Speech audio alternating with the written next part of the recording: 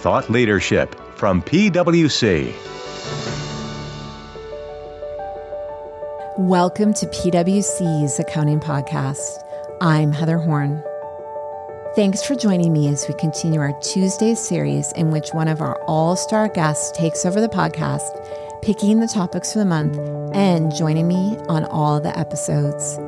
For the month of June, our takeover guest is Angela Ferguson, a partner in PwC's national office who specializes in revenue and compensation. We continue to see more and more companies having to navigate the accounting for software costs. And it's not just software companies. And this is because across all industries, companies continue to incorporate some element of software into their product, into their offerings. They're focused because every company has software.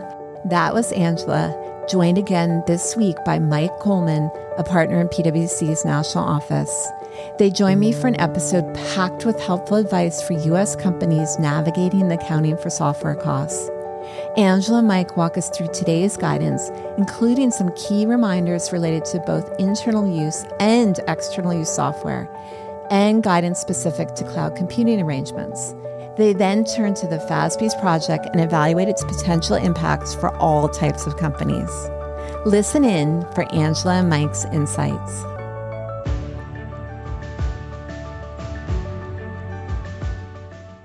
Angela, Mike, welcome back to the podcast this week. And I think this is a great follow-on to last week's episode when we were talking about principal versus agent, because the examples we were giving last week were around software. And so now this week, we're talking about software costs.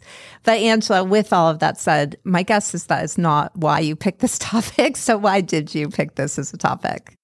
So two primary reasons. The first reason is because we continue to see more and more companies having to navigate the accounting for software costs.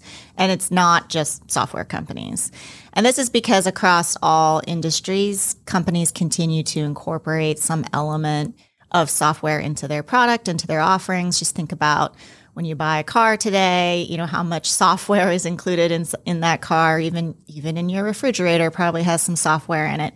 And this is obviously not a new trend, but for many, the costs related to software, that software element continue to become more material.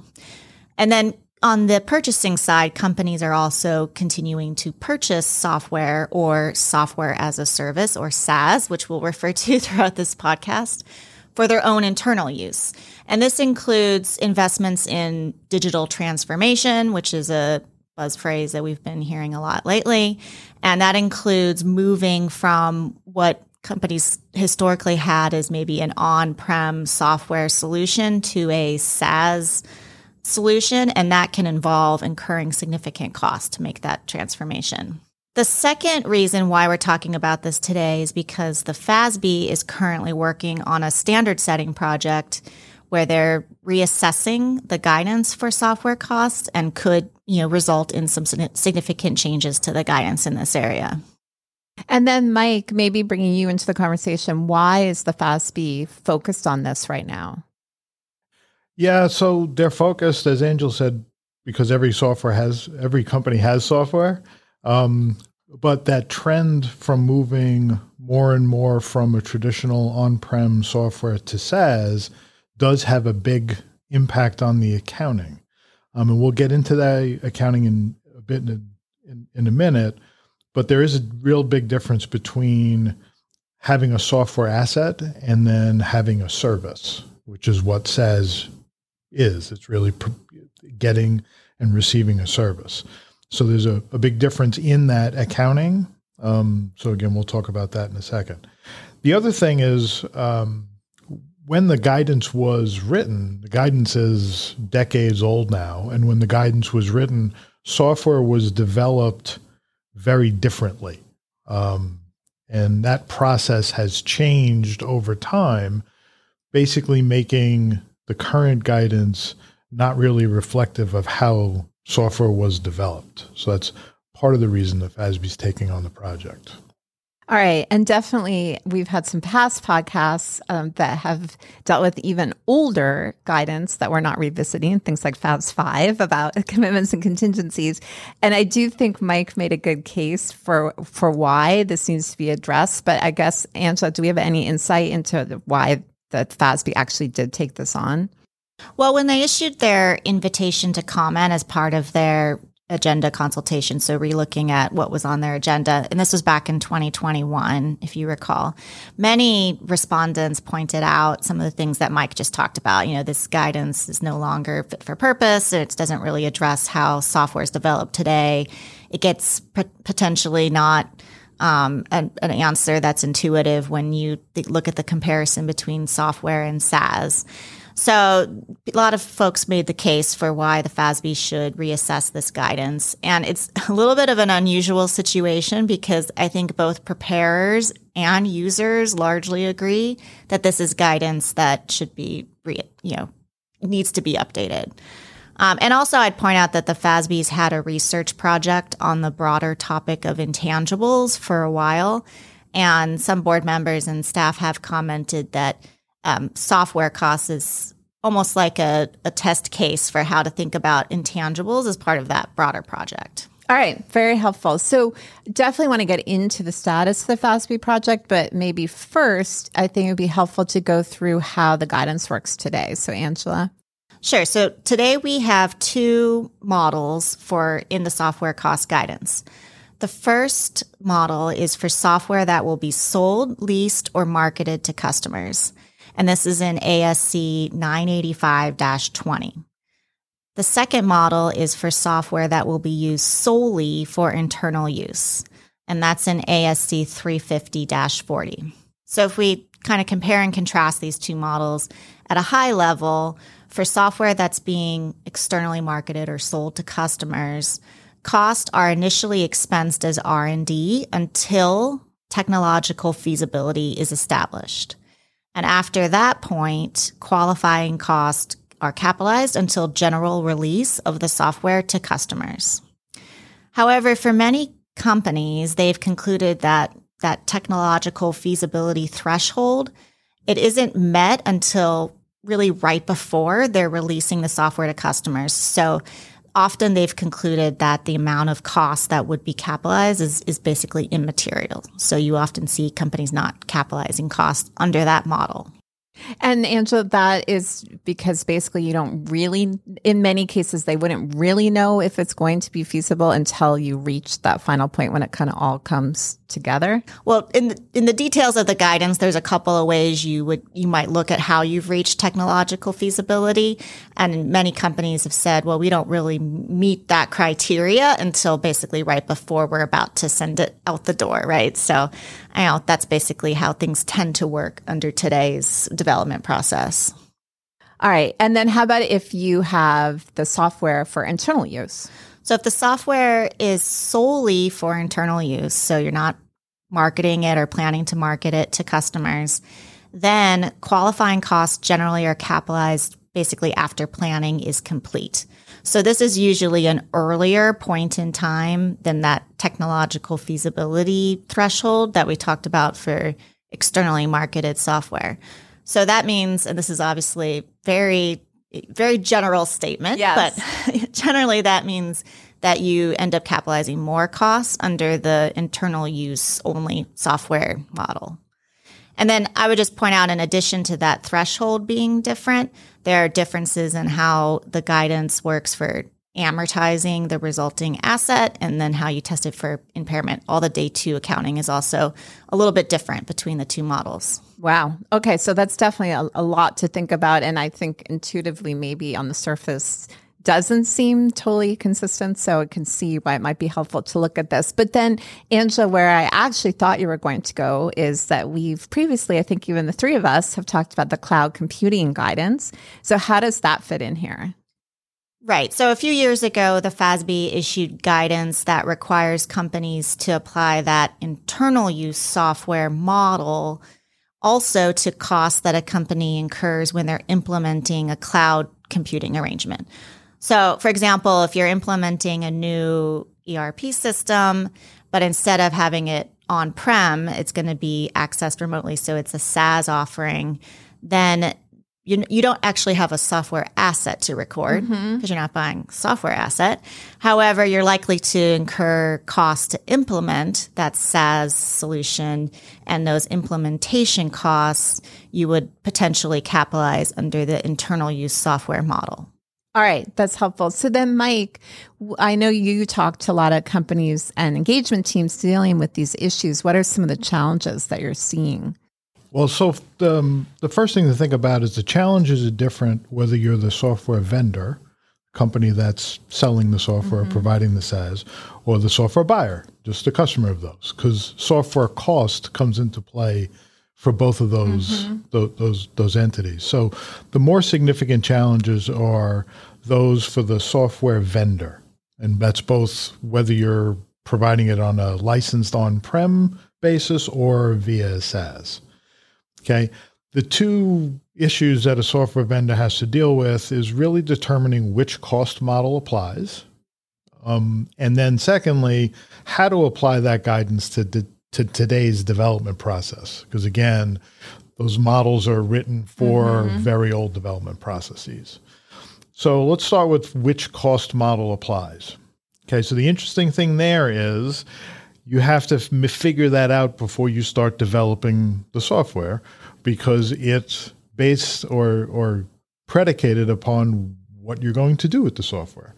So if you're going to, you have to look at your marketing plan. And if you have a marketing plan where you're going to license and sell the software externally, you would follow the external guidance. If you have a marketing plan where you're only going to use it internally, then you would say, I'm going to follow that internal guidance. One of the tricks with that, though, is possession of the software.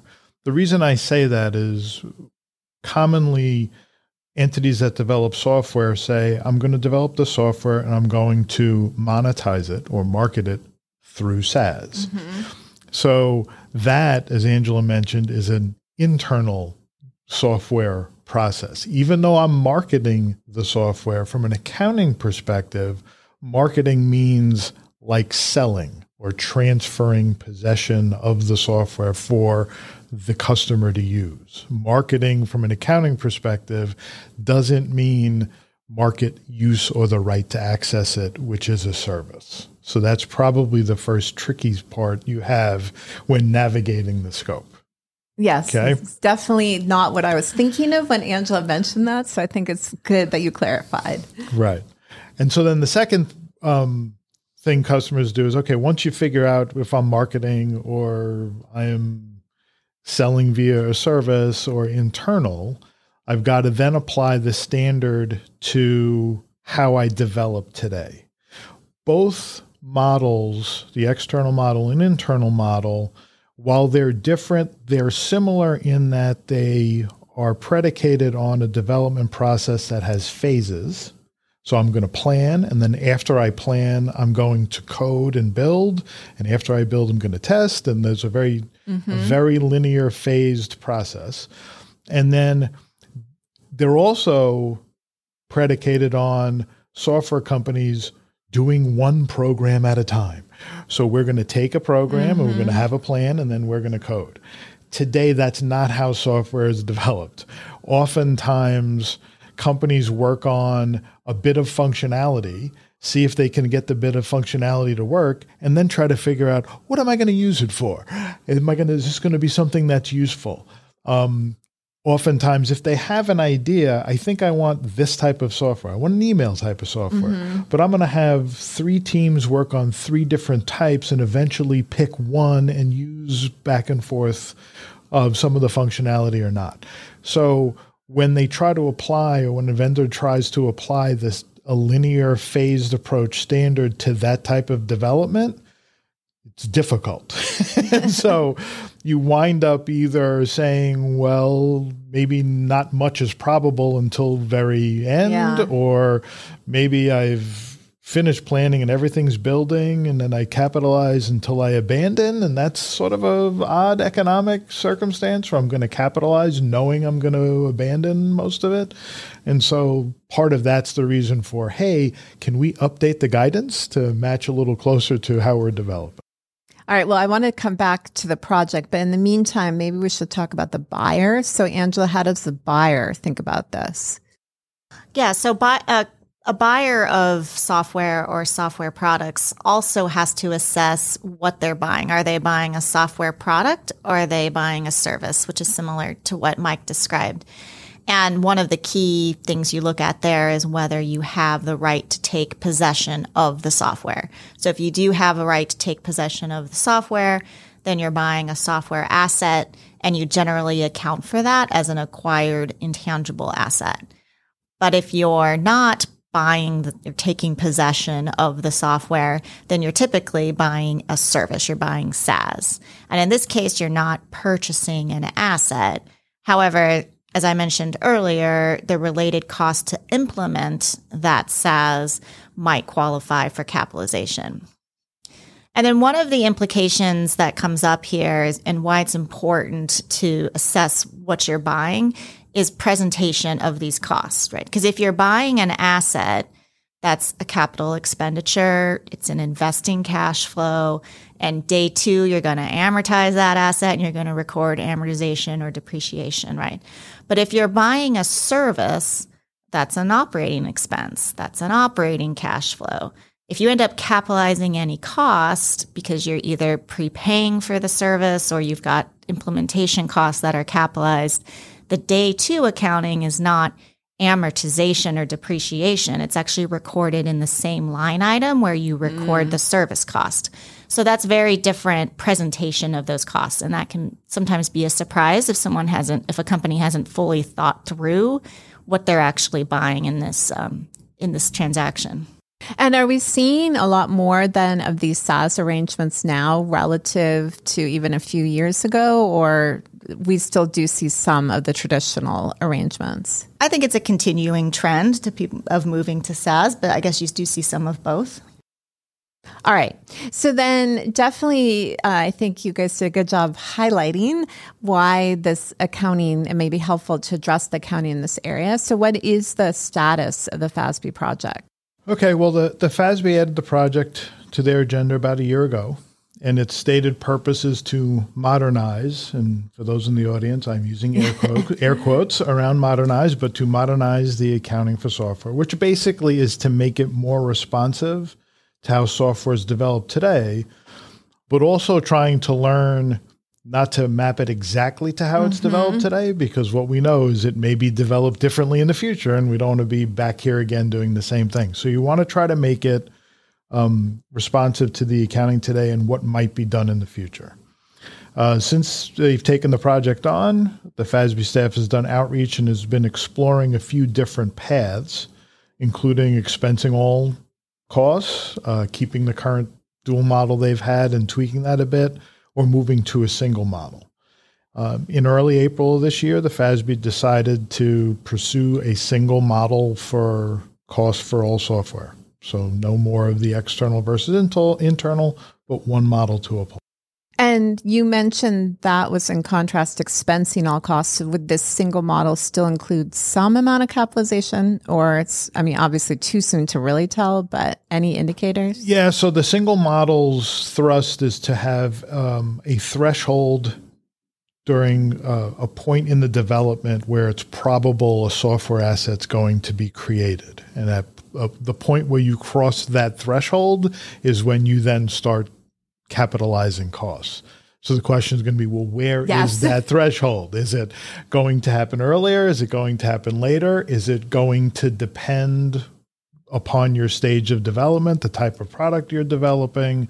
So it might not be one answer for everybody. They'll probably have factors as to when somebody crosses that threshold. And again, it may be different if it's a mature product or an immature product. So there may be differences along the way as well. So then, Mike, who do you think will be most impacted by this movement to this new model? Yeah, so I think the way the FASB is currently thinking is the software buyer, in most cases, buys it for its internal use, in most cases. So the new model, the single model, is more closely aligned with the current internal guidance. So there's a view that current internal guidance, the people who apply that guidance, won't change very drastically.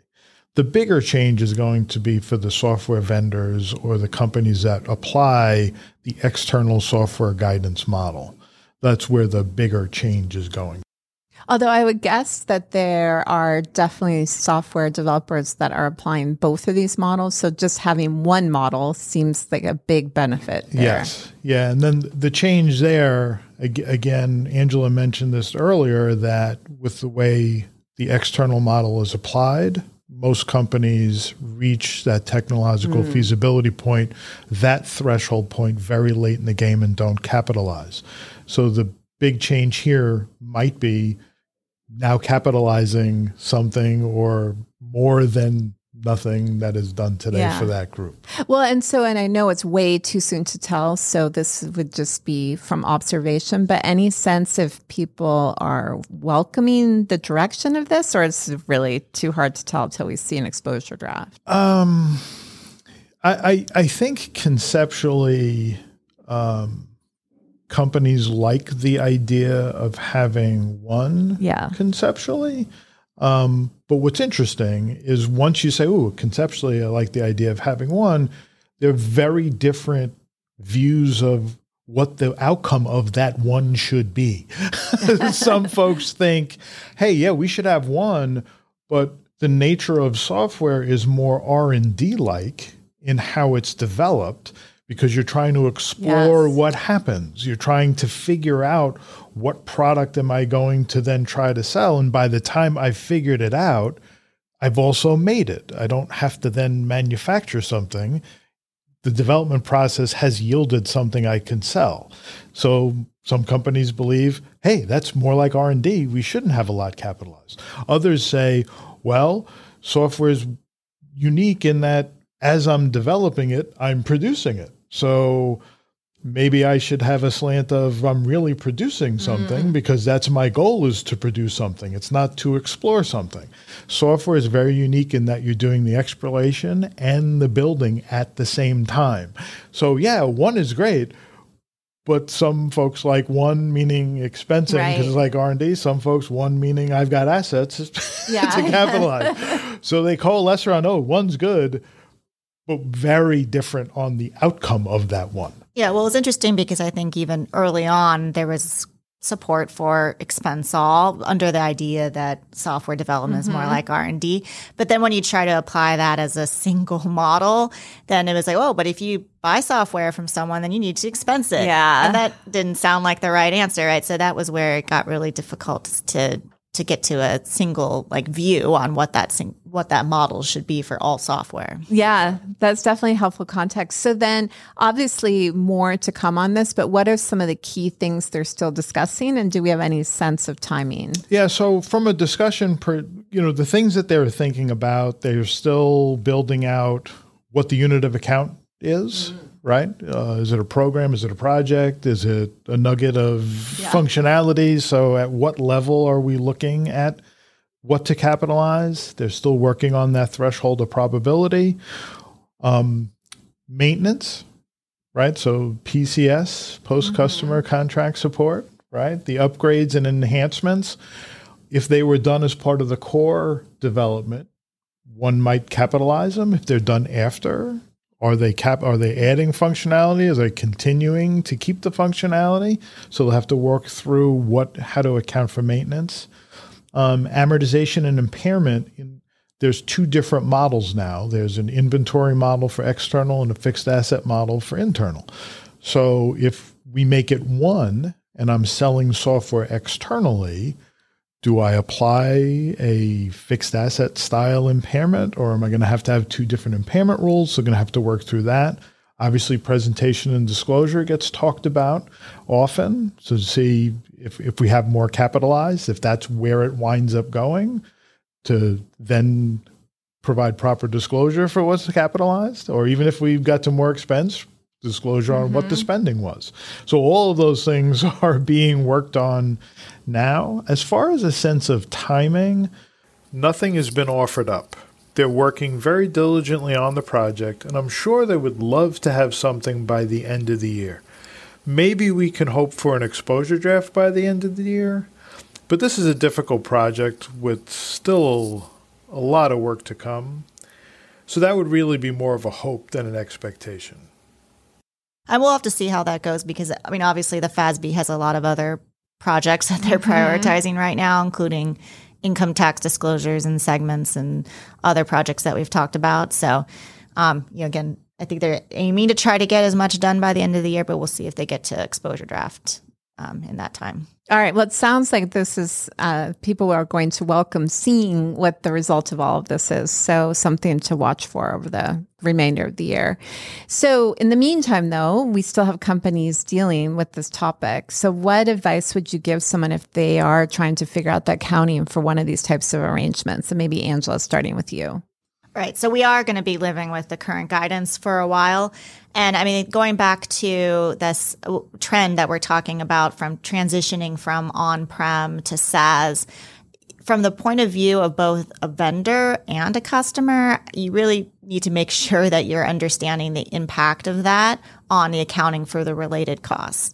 And this is really important to avoid last-minute surprises, which is, I think, something I always say as part of our final advice. And again, that kind of goes back to, like, you might think that you're going to have a capital expenditure, and then it turns out what you're buying is really a service. And so that has an impact on how you're budgeting for those costs. It has an impact on key performance measures like EBITDA or cash flow measures, because it's going to look different if you're buying an asset like a software asset versus buying a service. So just something that I would, emphasize to continue to think about.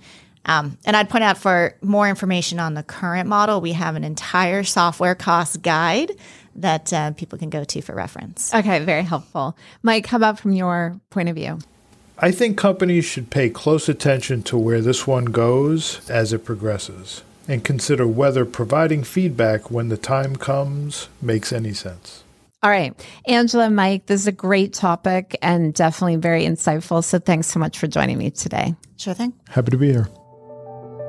That's our show for today. Tune in next week for more fresh episodes.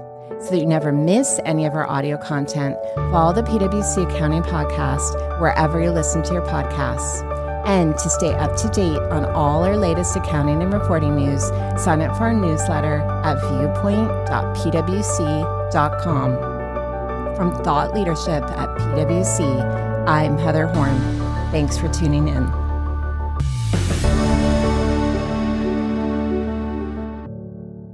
This podcast is brought to you by PwC, all rights reserved. PwC refers to the U.S. member firm or one of its subsidiaries or affiliates, and they sometimes refer to the PwC network. Each member firm is a separate legal entity. Please see www.pwc.com/structure for further details. This podcast is for general information purposes only and should not be used as a substitute for consultation with professional advisors.